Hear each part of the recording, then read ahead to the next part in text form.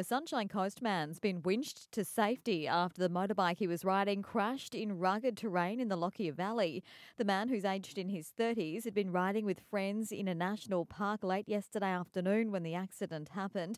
He suffered lower limb injuries and was secured to a stretcher before being winched on board the RACQ Lifelight helicopter and flown to the PA hospital in a stable condition.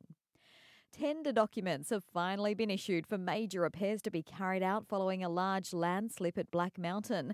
The slip happened during last year's major flooding event, impacting an area as wide as a rugby league playing field and as deep as a 5-storey building.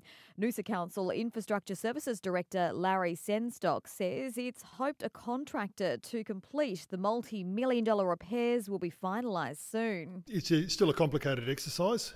We have to wait for the tenders now to come back. There'll be a whole lot of questions that they ask, and not everyone's going to do it the same way, so we need to work through that. That's going to take some time, and we need to be patient about that and work through it and make sure again that we get the best outcome for the community. The tender period closes in 20 days.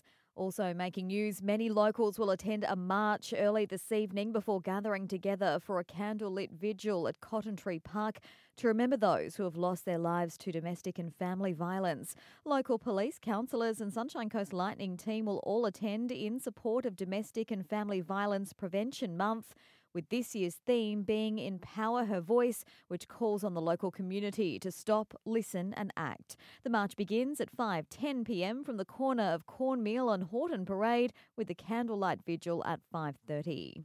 And Mullaney High School has taken to social media to issue an SOS.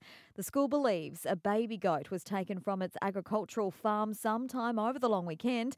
The 9-week-old is a dark brown colour with a white mark on its front right leg and has a blue ear tag. Police have been notified.